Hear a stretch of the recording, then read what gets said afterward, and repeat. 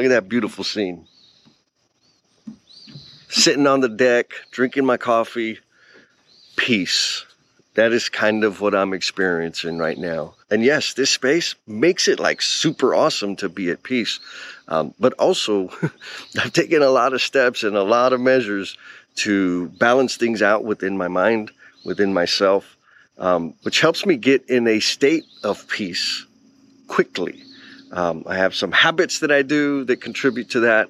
There was a lot of work I put into doing that in terms of getting a therapist, changing the things that I put into my body, letting go of things that were robbing my joy. And when I say things, that does include people.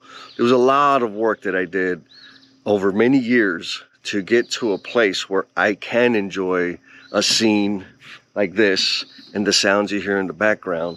So the question to you is, when's the last time you've experienced that peace, and what's it going to take to get you there? Be cool, and we'll talk at you next time. Peace!